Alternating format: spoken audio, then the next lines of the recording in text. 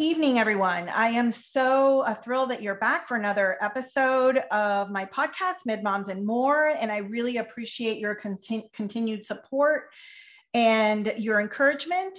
And tonight, brace yourselves because we have an amazing podcast. And my very, very, very special guest is someone who has been so instrumental in mentoring midshipmen and sailors throughout his long and wonderful career, and including probably my oldest son, who he came across at one point or another, and many other midshipmen. Master Chief, I want to thank you for serving our nation. Secondly, I want to thank you for being a mentor to sailors in the fleet. And thirdly, which is our focus here, I want to also thank you for being a mentor to our midshipmen at the U.S. Naval Academy. So Master Chief Jeff Kirby, welcome. If you want to introduce yourself, that would be great. Well, thank you for the opportunity to reach back out and make an impact there at the Naval Academy. You know, my name is Jeff Kirby, now the retired Command Master Chief of the United States Naval Academy. I served the Navy for 33 years. 12 of those years was as the senior enlisted advisor to the commander. So that was the commanding officer of each of those units. As the senior enlisted advisor, my job was not only good order and discipline, policy, training, development, personally and professionally, of the chief's mess, as well as the sailors, but it was also to make sure that the unit reached the commander's intent and the goals, making sure that we followed everything and achieved all of our missions. The Navy family has been very important always. As our sailors deploy and go where we're asked to go, our families take up the slack and run the home front. And in this case, for our brand new class of 2022, the moms and dads out there whose kids are getting ready to get service assignments, you are experiencing some angst, I'm sure, some joy, some nervousness of what's going to happen, and that's all expected. And I think that hopefully this process tonight, we can clear up a couple of things. My background was aviation. I was an aviation logistician and did aircraft carriers, squadrons, and a frigate as the Command Master Chief. It's a lot of fun. It's trying at times. It's long hours, but I think overall in the end, it's worth it. And I thank each of you for allowing your kids to go on and pursue their goals. So with that, I'll just say that I'm speaking on behalf of myself, not the United States Naval Academy. I'm enjoying being retired. I do miss Annapolis. It's so much fun there, as all of you all know. But the midshipmen that I affected from the classes of 17 through 21, and being an honor grad of the class of 20 myself, I get to hear all of their stories as they're now out in the fleet as ensigns and second lieutenants. And now the first classes are already up to 03. So it's pretty impressive. Time flies. Yeah, let's just go ahead and jump right in. Yeah, time does fly. And I had forgotten that you are an honorary member of the class of 2020. My second mid was one of the virtually commissioned, which I always say. So thank you. That's wonderful. I'm so happy to hear that. I'd like to begin with your role as a mentor. So you were a wonderful mentor to midshipmen during their journey and as they prepared for the Naval, Fleet, or Marine Corps. And what are some key things that you discussed with mids to better prepare them for the road ahead? I could say probably the number one question that I would get from midshipmen, and it didn't matter if they were going Marine Corps or Navy, they would ask, and I had to remind myself that it's the Navy and Marine Corps team all the time. How is that first relationship? How do I know that I'm going to have a good chief or gunny that's going to make sure that they keep me on track and everything like that? And so I would tell them a lot, don't be afraid of that relationship, knowing that you're the senior person. You may be young, but you're still the senior person in that relationship. It makes you vulnerable. You have to have a little bit of humility in that, and that you have to open yourself up to understanding what's going on. So you don't march in with the bravado that, you know, here I am, the newly commissioned officer, and I have all the answers and what you're telling me, and you're going to listen to what I'm going to say. That's going to take you down a path you don't want to go down. So I would tell them to have open and honest discussions, sit down with them, give them a little bit of perspective, talk about where you're from, find out where they're from. It's key as a leader in the military to know who works for you and know about their families and their desires, how long they've been in, where they want to go, all of those things, so that you can make sure that you're achieving that, you know, because their success is your success. So I would talk to them about that a lot. I would also talk to them about listening more than you speak. I used to tell people, I said, you have 2 ears and 1 mouth for a reason. And you want to make sure that until you're qualified, you know, you have to prove yourself. And that could be challenging because you figure, I just proved myself at the Naval Academy or at my secondary school. If you were able to go on and finish your master's degree before you got out to the fleet, then you're like, I'm proven. What are you talking about? But you're not. You still have to get the qualifications at the command that you're assigned. And that's your number one job. So focusing on the local level triad, I used to call it, which was DIVO, LCPO, and first class, and then taking that down to that deck plate level and making sure that they understood their role in that. And so, yeah, I got a lot of questions about it. I got a lot of feedback once the officers got out to the fleet, things went highly well for most of them. Some would write me back and say, yep, it's not going so good. What can I do? And I appreciate that part of the mentorship too, that they know they have somebody that they could reach out to and ask. And that's when you know you've really made a difference in somebody's development, when they continue to reach out and ask you something. So I think that goes both ways, up and down the chain of command. And so for new officers, I think that's a key thing too. Thank you, Master Chief. That is so insightful and so very, very true. So I remember when my oldest went to his ship 30 days out from commissioning, and all of a sudden he thought he was going cyber because he had commissioned cyber, and that's what he had supposedly been assigned to, and gets to the ship and they're like, no, you're going to be over engineering. And he's like, what do you mean? He's like, no, you're going to be, and not just one plant, you're going to be over both plants. And he's like, Mom, I don't think they saw my thermograde. No, they didn't. And then we had to send him his books on thermo, because we had them at home, and ship them out so that he could like review things. And that's exactly what he did. And we drilled into him and into our daughter, and now into our youngest. Ask your Master Chief, ask your Master Chief, ask your Master Chief. Yeah. And they will help you. And that's what he did. And he had a great, well, not great in the sense it's a lot of hard work, but he had a very good deployment. He was able to get his SWOPIN in less than a year because he kind of took that mentality that you're talking about, where he knew he didn't know a lot. He didn't want to seem disingenuous. So he would go and ask questions, and of anybody and anything. And even enlisted that were working on the plant, that were working on the water desalination plant, he would ask, well, how does this work? Well, you know, what happens with this? And so he really took a genuine interest in their job. And I think it made a difference. So I echo your words completely.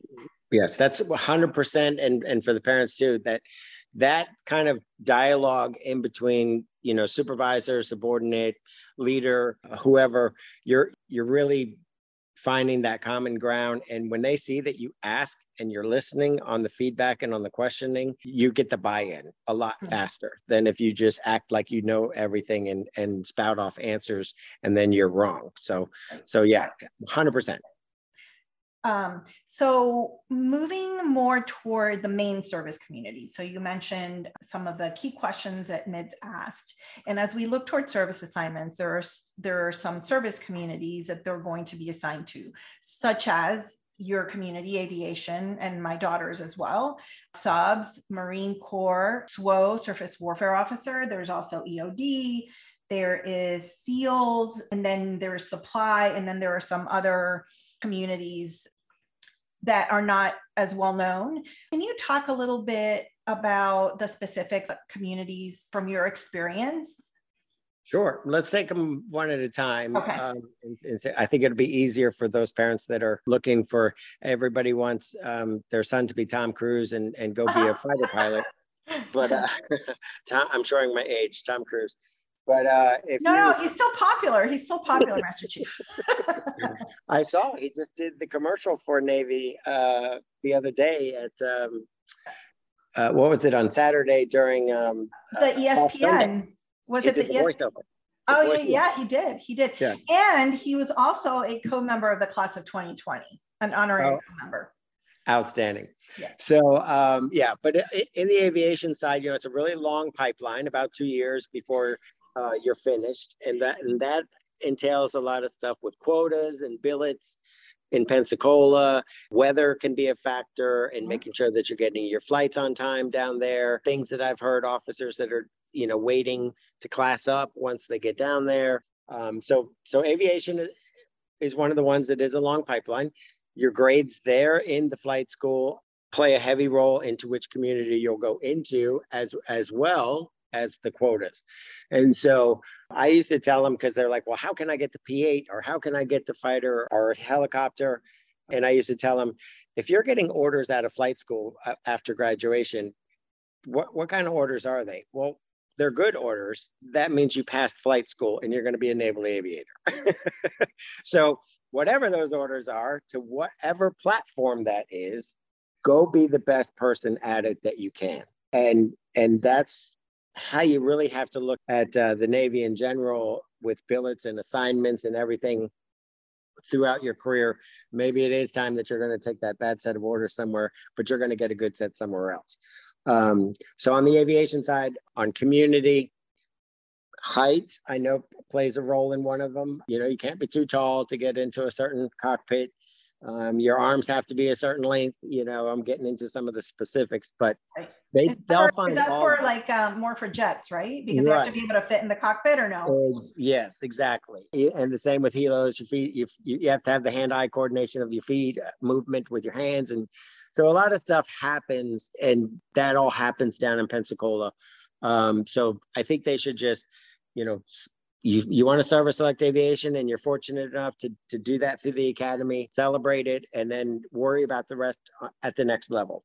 Surface warfare would be the next one, I guess, unless you have something else for me to talk about for aviation. That's perfect.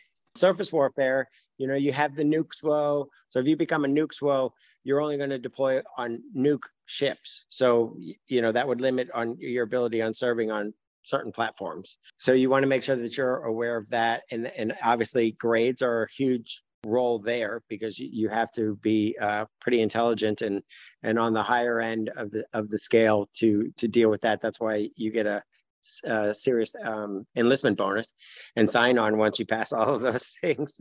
You have to go to nuke school, right? You have to go to nuke school down in Charleston. That's a long school too. You're absolutely right. The 4 years by the bay there turn into 6 really fast before you get out in some places, depending on your community. So quick question, does the service time start counting after they finish their training, or because I know for aviation, the 2 years of flight school does not count toward their service. It doesn't count. Correct. So their service begins once they've received their assignment and finished flight school. Yes, to my knowledge, that's correct. I think so.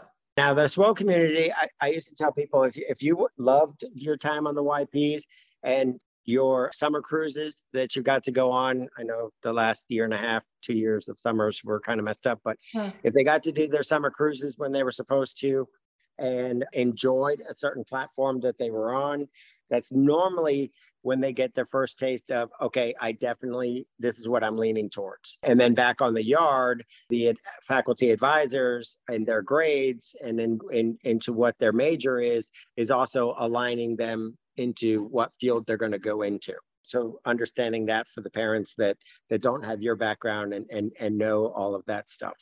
For the SWOs, I used to tell them, now, once you get your platform, okay, then you got to think, where do you want to be stationed? Because you're going to select your ship as a SWO. And we know ship selection is a phenomenal, awesome, amazing time in Alumni Hall. And I tell them every year, Spain's going to go. Spain goes fast. Yes, it does. And I always like to say that ship selection is like the NFL draft without the money. Well, they changed that a couple years before I got there. That's when that segue started with like the draft environment. And it's just so much fun. It's so amazing. Exciting. It's so exciting for the midshipmen. They get to, what the parents and the people that aren't on the stage and in the auditorium see is their name is on a screen, like their hobbies are there, their nickname is there, where they grew up. So you their favorite song. Yeah, their walk-on song. I mean, they're like little celebrities, so it is a fantastic for them. And then they select their ship. And I used to invite COXO CMCs out. The professional development pro dev captain that's on the yard does that. His staff handles his or her staff, I should say, handles those invitations to make sure that people are represented. Hey, if your ship has a billet that's coming up, like you want to get there and welcome this new officer to your ship. It's a fun time. But I tell them, hey, once you get the platform, you got to start thinking about where are they stationed? Or maybe you're like me. I joined the Navy to see the world and go wherever I needed to go to enjoy myself. You don't care what kind of ship it is because you want Spain and you're going to go if you're qualified for that one that's there, that's where you're going. Or you're going to Japan. And parents go, what? Your first duty station is going to be in Japan? I'm never going to see my baby. No, you have to go visit. Well, with COVID restrictions, but yeah. No, that's what I was going to say is, my first orders, I was in Adak, Alaska. I grew up in Fort Lauderdale, Florida. That was way too far for my parents to come out and visit. And we couldn't have the civilians out on the island anyway. But if I was in Hawaii or San Diego or Greece when I was stationed there, come over. Absolutely. Right. Go visit them when they're in these places and enjoy their career that way. It's a different level of support and encouragement that can help them out as well. Platform and location, if you're a SWO, that's what they should be concerned about. Next up should be, do you think Marines? Yes. Okay. So for the Marines, this is Jeff's opinion for those that are listening, because I know that there's a senior Marine on the yard. There's a staff of Marines that we have there at the Academy. Some are SELs in Bancroft Hall. Master Chief, for those that don't know, what is SEL? Oh, okay, good call. Me and my acronyms. The senior enlisted leaders that are the company officer and the company enlisted. Okay. So all 30 companies have an officer and an enlisted in charge of them. And that person, is evaluating and everything else too. So Jeff's joke while I was there was that the Marines are always recruiting. And I would tell plebes, or I would tell youngsters, if you want to be a Marine, you better go where the Marines are. They're on almost every sporting event. They're either a faculty advisor or a coach. So they see you out there. They know what your limitations are. They know what you can and can't do. That's a segue, if you will, to teamwork, being an athletic person. And the Marines are all about the teamwork piece, because that's what you are. You're that small unit, and the esprit de corps that comes with it is phenomenal. And I used to say to Colonel Smitherman and the other Marines that were on the yard, I go, you guys do the best recruiting. If I looked at the Naval Academy and said, these are the best of the best, the Marines are pulling the best of them to be a Marine. It's true. Now there was I think you were there. Was it Colonel Shea? Mm-hmm. That was commandant, I believe, at one point. Oh no, yeah, no. We had Lazewski, but there was a female. I don't know if she was commandant, but no, not commandant. Well, not we haven't had that in a while, but we had the.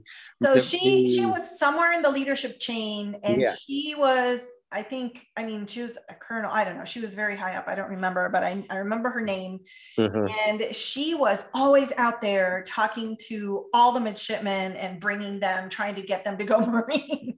Yeah, I laugh about it, in a joke. I'd be like, you guys are the best recruiters. They just are. But every community wants to have that pride and ownership. And when you're out in the field over there at Quantico, you really do get to know their strengths and weaknesses and whether or not they'll be able to cut it. And what a great opportunity to be able to decide that before you get somebody that can't cut it. So I applaud them for those efforts. So that's the Marine Corps. And I think most, like SEALs, they come into the academy and they're like, I'm going to be a Marine, period.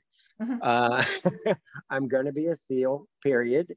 And you're like, okay, what's your second best? If you can't be one of those, 39 SEALs this year, it's SEAL or nothing. Oh, that's not how it works here. Right. Oh, it's Marine Corps or nothing. Oh, that's not how it works. Those are the few that don't get their first choice, and then they're really hurt as to why. And like I said, it is the best of the best, and the competition is pretty fierce. So speaking of being well-rounded, like you were talking about with your son, get involved. You can help out parents, youngster parents, second class year parents. Tell your kids, what are you involved in? What extracurriculars are you doing besides your grades? Grades aren't everything, but yes, grades help. And they are really, most of the midshipmen that I knew are very hard on themselves if they don't have a good GPA. And they'll spend a lot of time at the Midshipman Development Center trying to get their grades up. And at the same time, I'm like, yeah, but it's a juggling act because you have to do it all. And then you got to be in sports, or you have to be on a team that's doing something, or you're volunteering somewhere else, or Right. you're in the choir, or you're helping out with, drum and bugle corps. You're doing something. And so you want to be able to continue to do that as well. Yeah, it is. So, it's important to be well-rounded. Right. For sure. And so we come to kind of our last subs. So the submarine community, again, highly intelligent community, not saying that they all aren't, but clearly you're going to have to pass nuke school, and you're going to have to pass sub school, spend some time in Groton, Connecticut. And you're gonna is that what they call prototype? Is that the one up there? Yes. I think. I think it is, yes. And that's a very long pipeline as well. It's pretty intensive, but some people, I know myself, I was, after touring a couple of submarines, I said, oh, I made the right decision to be in aviation. but submariners would tell you, oh, really? Yeah, well, we like to shoot things out of the sky or on the surface, so we made the right decision. Oh, you're correct. Yes, you can, but... Yeah, they're such a small, I think they're a much smaller community than the others. So they tend to be a very tight-knit community and very supportive of each other. It is. And when they do a phenomenal job there too. I mean, the former Commandant T.R. Buchanan helping out with that. And he was from that community, and he was able to do those things. And now they have the new Marine Commandant. So I'm sure Marines are getting, visibility again. And I was there for Chadwick, who was a SWO. All interesting, all good. And I think if they utilize the resources that are there, they'll get the information to make the best decision for them and where they're going to go in their lives. And I always told some people too, if it's not your choice, if you wanted to be a doctor and you have the great grades to be a doctor, but you ended up being a SWO, well, go get your PIN, qualify as a surface warfare officer, and there are opportunities later on in your career where you could do the lateral conversions. And there's programs that are still out in the military, Navy overall, that recruit officers to go and be physician assistants or for whatever, and you apply for those programs later. But right now, if this is what you're selected at, go and do it, qualify on it, be the best at it, and then continue on, and doors open. I love that you said that, because I've met so many, not only officers, but enlisted, that when it came time to re-enlist or to extend when they're extending their contracts, when they extend their contracts and to continue to be officers, they end up going to another, they end up going to another totally different area. Correct. And I think that's great. And a lot of people don't know that. They figure if I'm a SWO, I'm going to be a SWO for the next 100 years, not realizing that, after 5 years, you can go do, like you said, you can go try to go to med school, do this, do that. Yeah, it's just an opportunity. I tell them, the doors aren't closed. They've had their mind set on something. Their friends are doing it. They're going there. Those relationships that they've made at the academy over their 4-year period. And they're like, but I had my heart set on, being an aviator and going down to Pensacola and then going here. Okay, but now you're going to be a SWO and you're going to be on your ship before that person ever leaves Annapolis. Yeah, that is true. Because that's the fastest route to getting to the deck plate. But you know what I mean? Yeah, definitely. Definitely. So then you have the other communities, the SEALs. That's a heavily recruited place, community, I should say. We have them on staff there as well. And if that's something that they're really interested in, hopefully their parents are already aware of that and pushing them to continue the workouts. To me, it's like, what the standard is, what the physical requirements are, be in that community. And if that's something that you're interested in, you should be exceeding those standards if you think you're going to make it. Because if you're barely meeting that minimum as a standard, you're probably not going to be selected for it.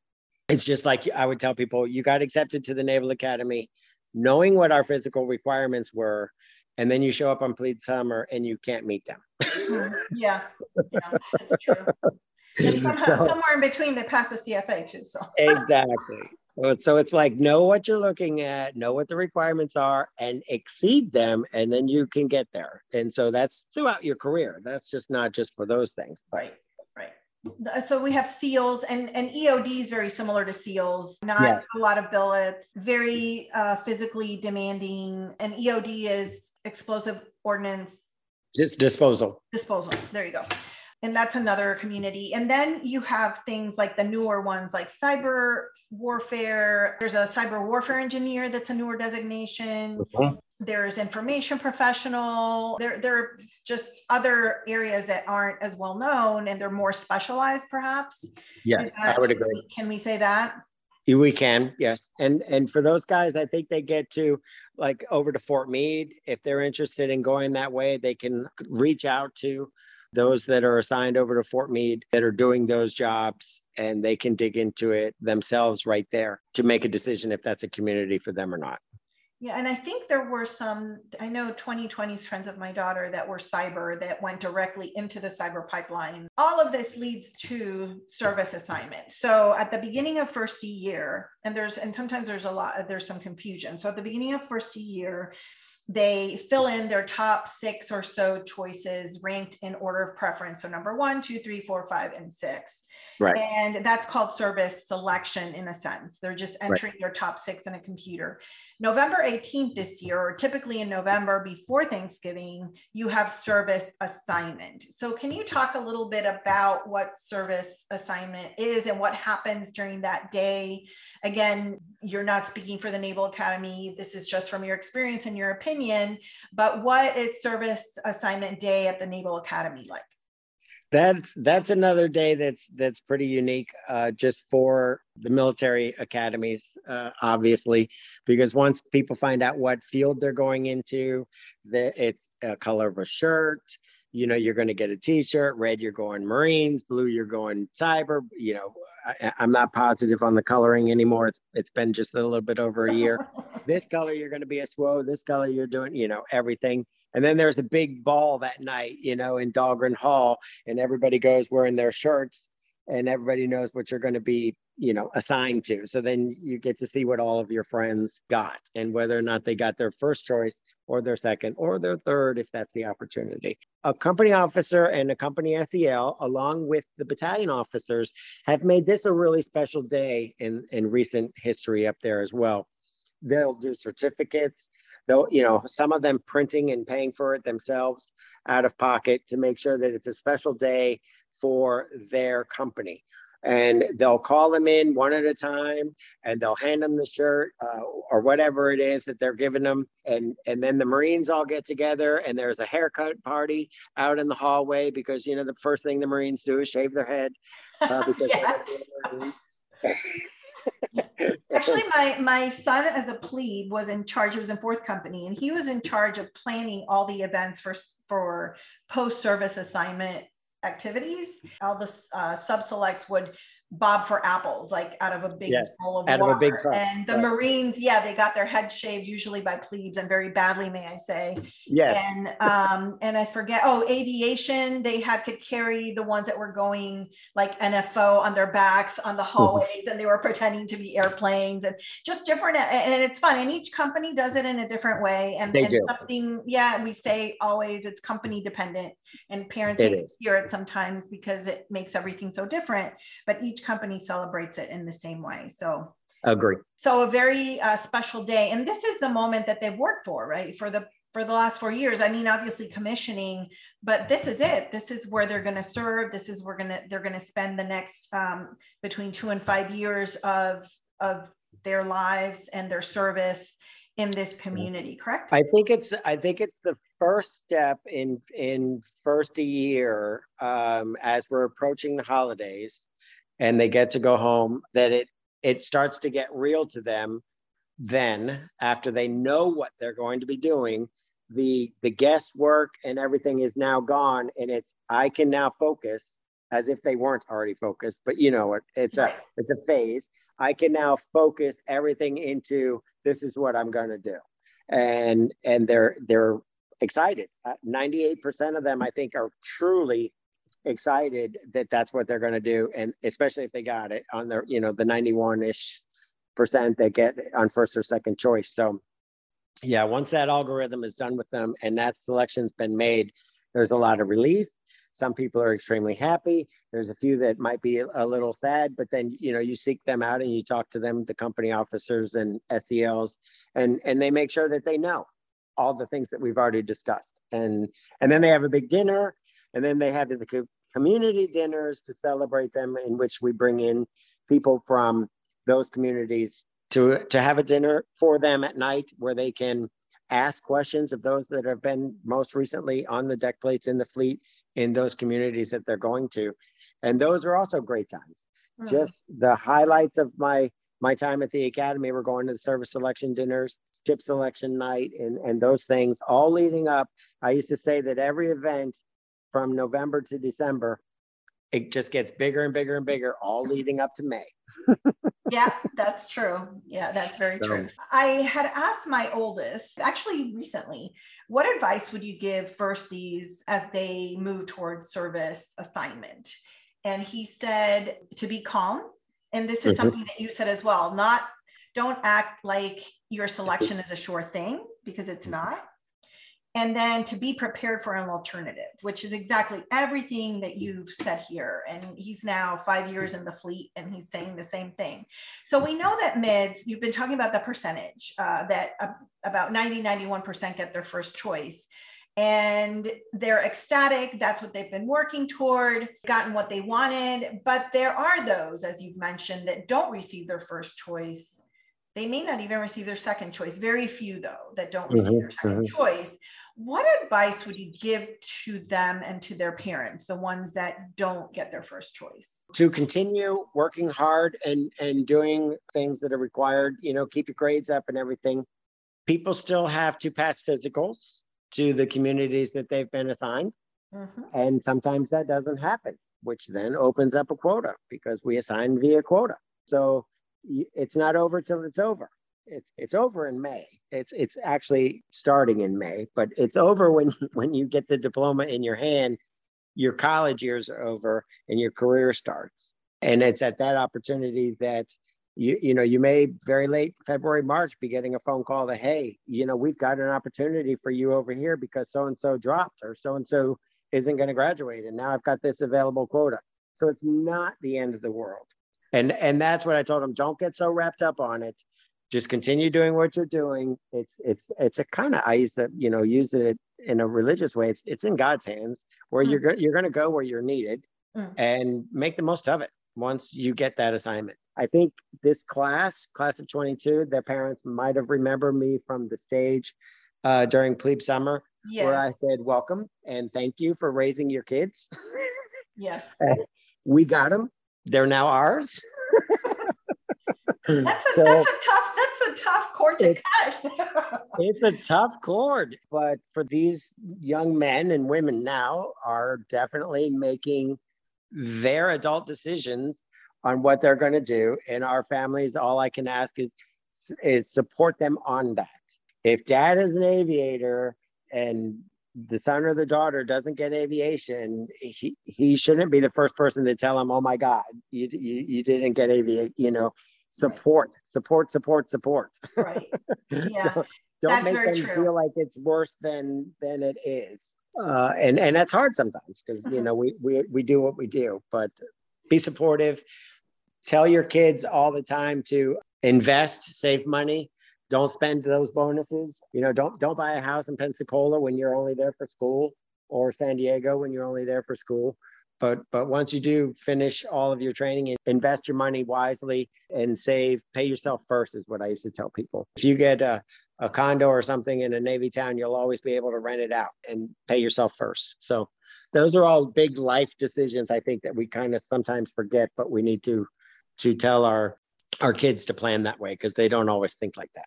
And I remember both my oldest and my daughter, and now my third one. My oldest is the one that started it. So he set money aside. He did research. He was assigned to San Diego, and he looked at the rent. He found out about utilities, and he had all this money set aside to pay the deposit for the apartment, the deposit for the electricity, the deposit for, I don't know, everything else. So the move, because he was going to have to move his car out. So he put money aside to pay for that. And so I think that's kind of a smart way to do it, especially if you've taken out the career starter loan, right? Agree. Yes. And just to kind of start getting into that mindset that now I'm going to have to start being responsible, and not that they're not responsible, but just kind of being on their own. And so that's something good to plan ahead. And the other thing that I would want to ask you about is for parents specifically. We're talking about, for example, service assignment in November, but in aviation, and I know this because my second mid is going to find out on Monday. So they've already finished primary, and on Monday they find out their platform. So now they'll go to that specific training for that platform. So whether it's rotary or fixed or whatever it is. What advice can you give to parents? Because in essence, it's like starting all over again, right? So we have service assignment, the joy of that. And now it's like, like what aircraft are they going to be in? And then the winging, and that's just aviation. So each community, I guess the sub-community will have nuke school and finishing nuke school. So this is kind of like a cyclical pattern that repeats itself. And the Academy, I think, has given us pretty good training for that. What advice could you give to parents about that part of the journey as they move into the fleet? Again, I'm going to say, going back to supporting, you want to be able to be there for the things that are important to them, pinning, graduation, the first deployment when you're coming back and you're on the pier to see them. Or you're on the ship in a Tiger cruise. Oh yes, now as a retiree, I'm like, okay, who do I know that's going to have a Tiger cruise so I can go out? Oh my gosh, and granted, COVID has changed some things, so that may not reopen for a while. But I had a chance to sail back from Hawaii to San Diego, 9 days on my son's ship, and to me, that is probably next to the birth of my children. That's right up there.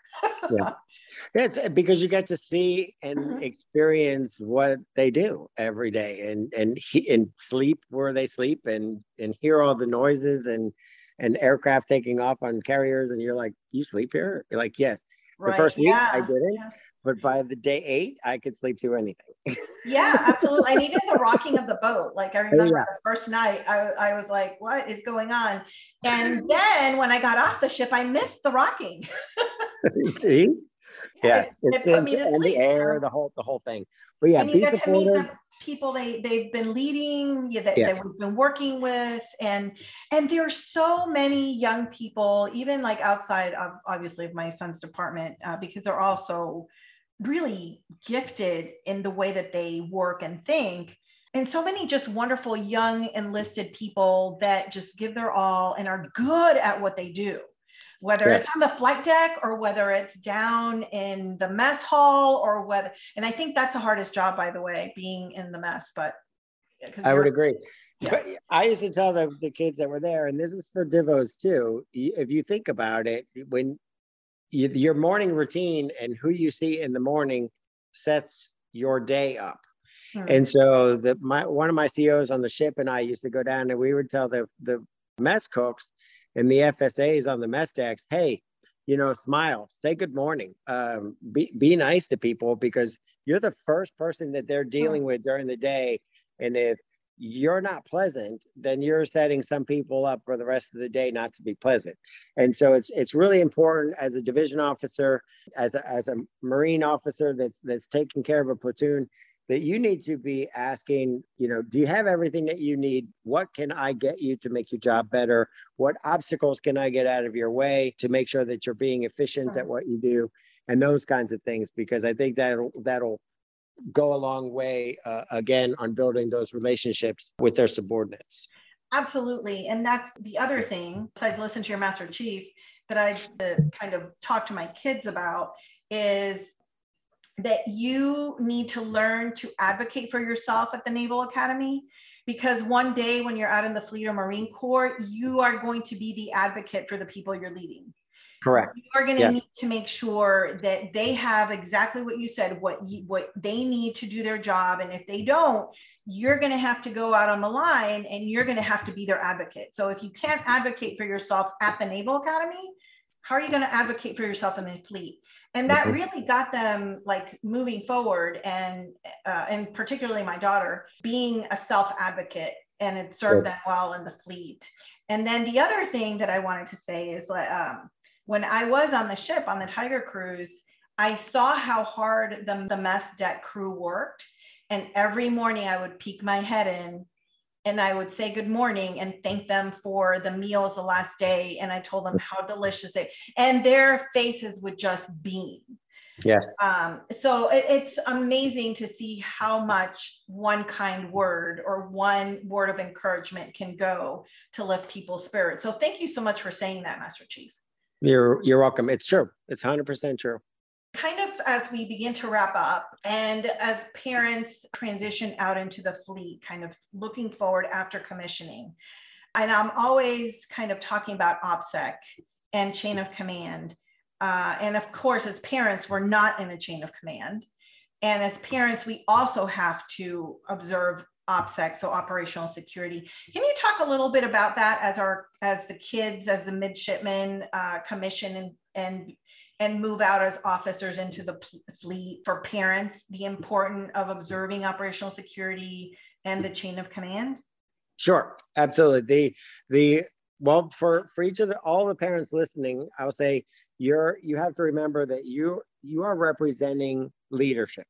Your son or daughter is going to be a Naval or Marine Corps officer, and therefore, if you're speaking about what they're doing, you should be reflective of that fact that they are the leader. The men and women that are below them, if you're speaking negatively, then you're probably speaking negatively about your son or daughter in a certain way, because so sailors that they're leading are saying those kinds of things. So try to stay positive, and knowing that if you are at a command function or you're out on a pier when the ship is coming in, or on the flight line when a squadron is returning, you have a role to also keep it clean and keep it professional, if you will. That's the easiest way I could say that.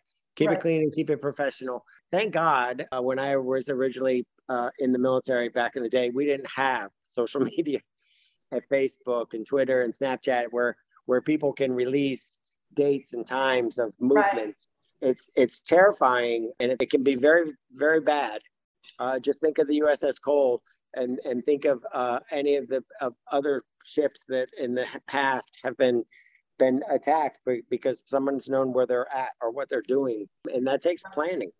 Right. And they pick up these bits and pieces of information based on what you're putting out about your son or daughter's movements, and it could put them in danger. Yeah. So therefore, go back to the old letter writing, send it in the mail on when you're coming home. Yeah. But utilize the command ombudsman. An ombudsman is the family network, and family network normally means spouse of service member, not parents of service members, though now, can they add you to their distribution list? Yes. The Facebook pages of all of those units should have a link to a command ombudsman. And if they want to reach out to the command ombudsman to get information on gatherings while the ship is away or the squadron is away, or the Marines, I think the Marines call it family line or care line. Family. Yeah, I have a friend who's she's yes. And they do the same thing, but at least there you can go and get information firsthand at a meeting, at whatever, and you'll know what's going on without something being distributed out over social media.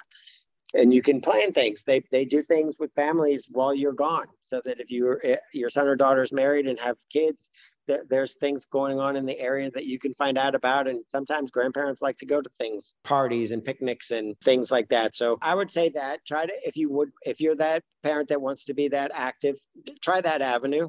And then again, just the importance of not posting locations or definitely or what ship or what what they're doing, and I know that a lot of times it's a balancing act because we're so proud of our kids. Yes. And they're really they're the less than 1% that are volunteering to serve our nation.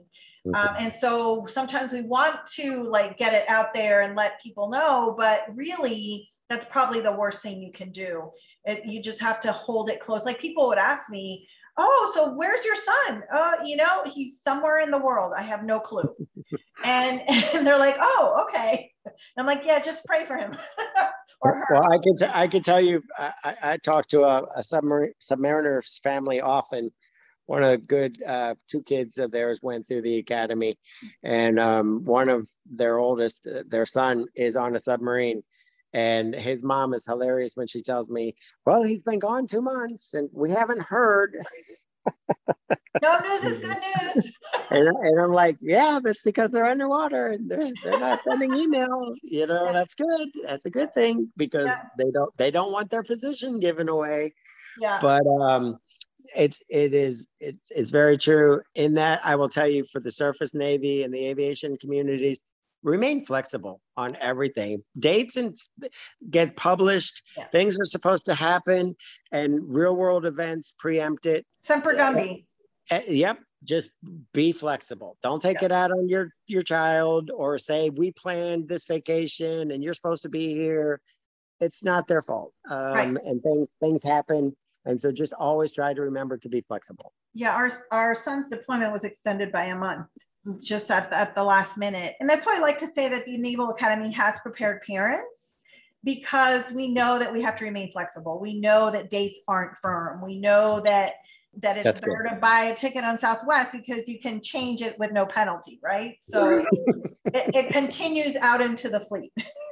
Yes. But anyway, well, awesome. Master Chief, thank you so much for being with me today, for all the wealth of information, for the mentoring of our young people. And I know that you'll probably continue even in your retirement to give advice to those continue to reach out to you, and just enjoy your retirement. And thank you so much for being here. Any last parting words of wisdom? My pleasure. Again, thank you to the parents who did amazing job in raising their children to be such great citizens, to want to serve their country and to go through that great institution that we all love in Annapolis called the Naval Academy. I wish all of you the best of luck. I wish our football team the best of luck. Go Navy, beat Army. Yes. We're having a tough year, but any given Saturday. How about that? Any given Saturday. Well, that sounds awesome. And then to wrap up, I'm just going to echo your words once again. So go Navy. Beat Army. All right. Woo!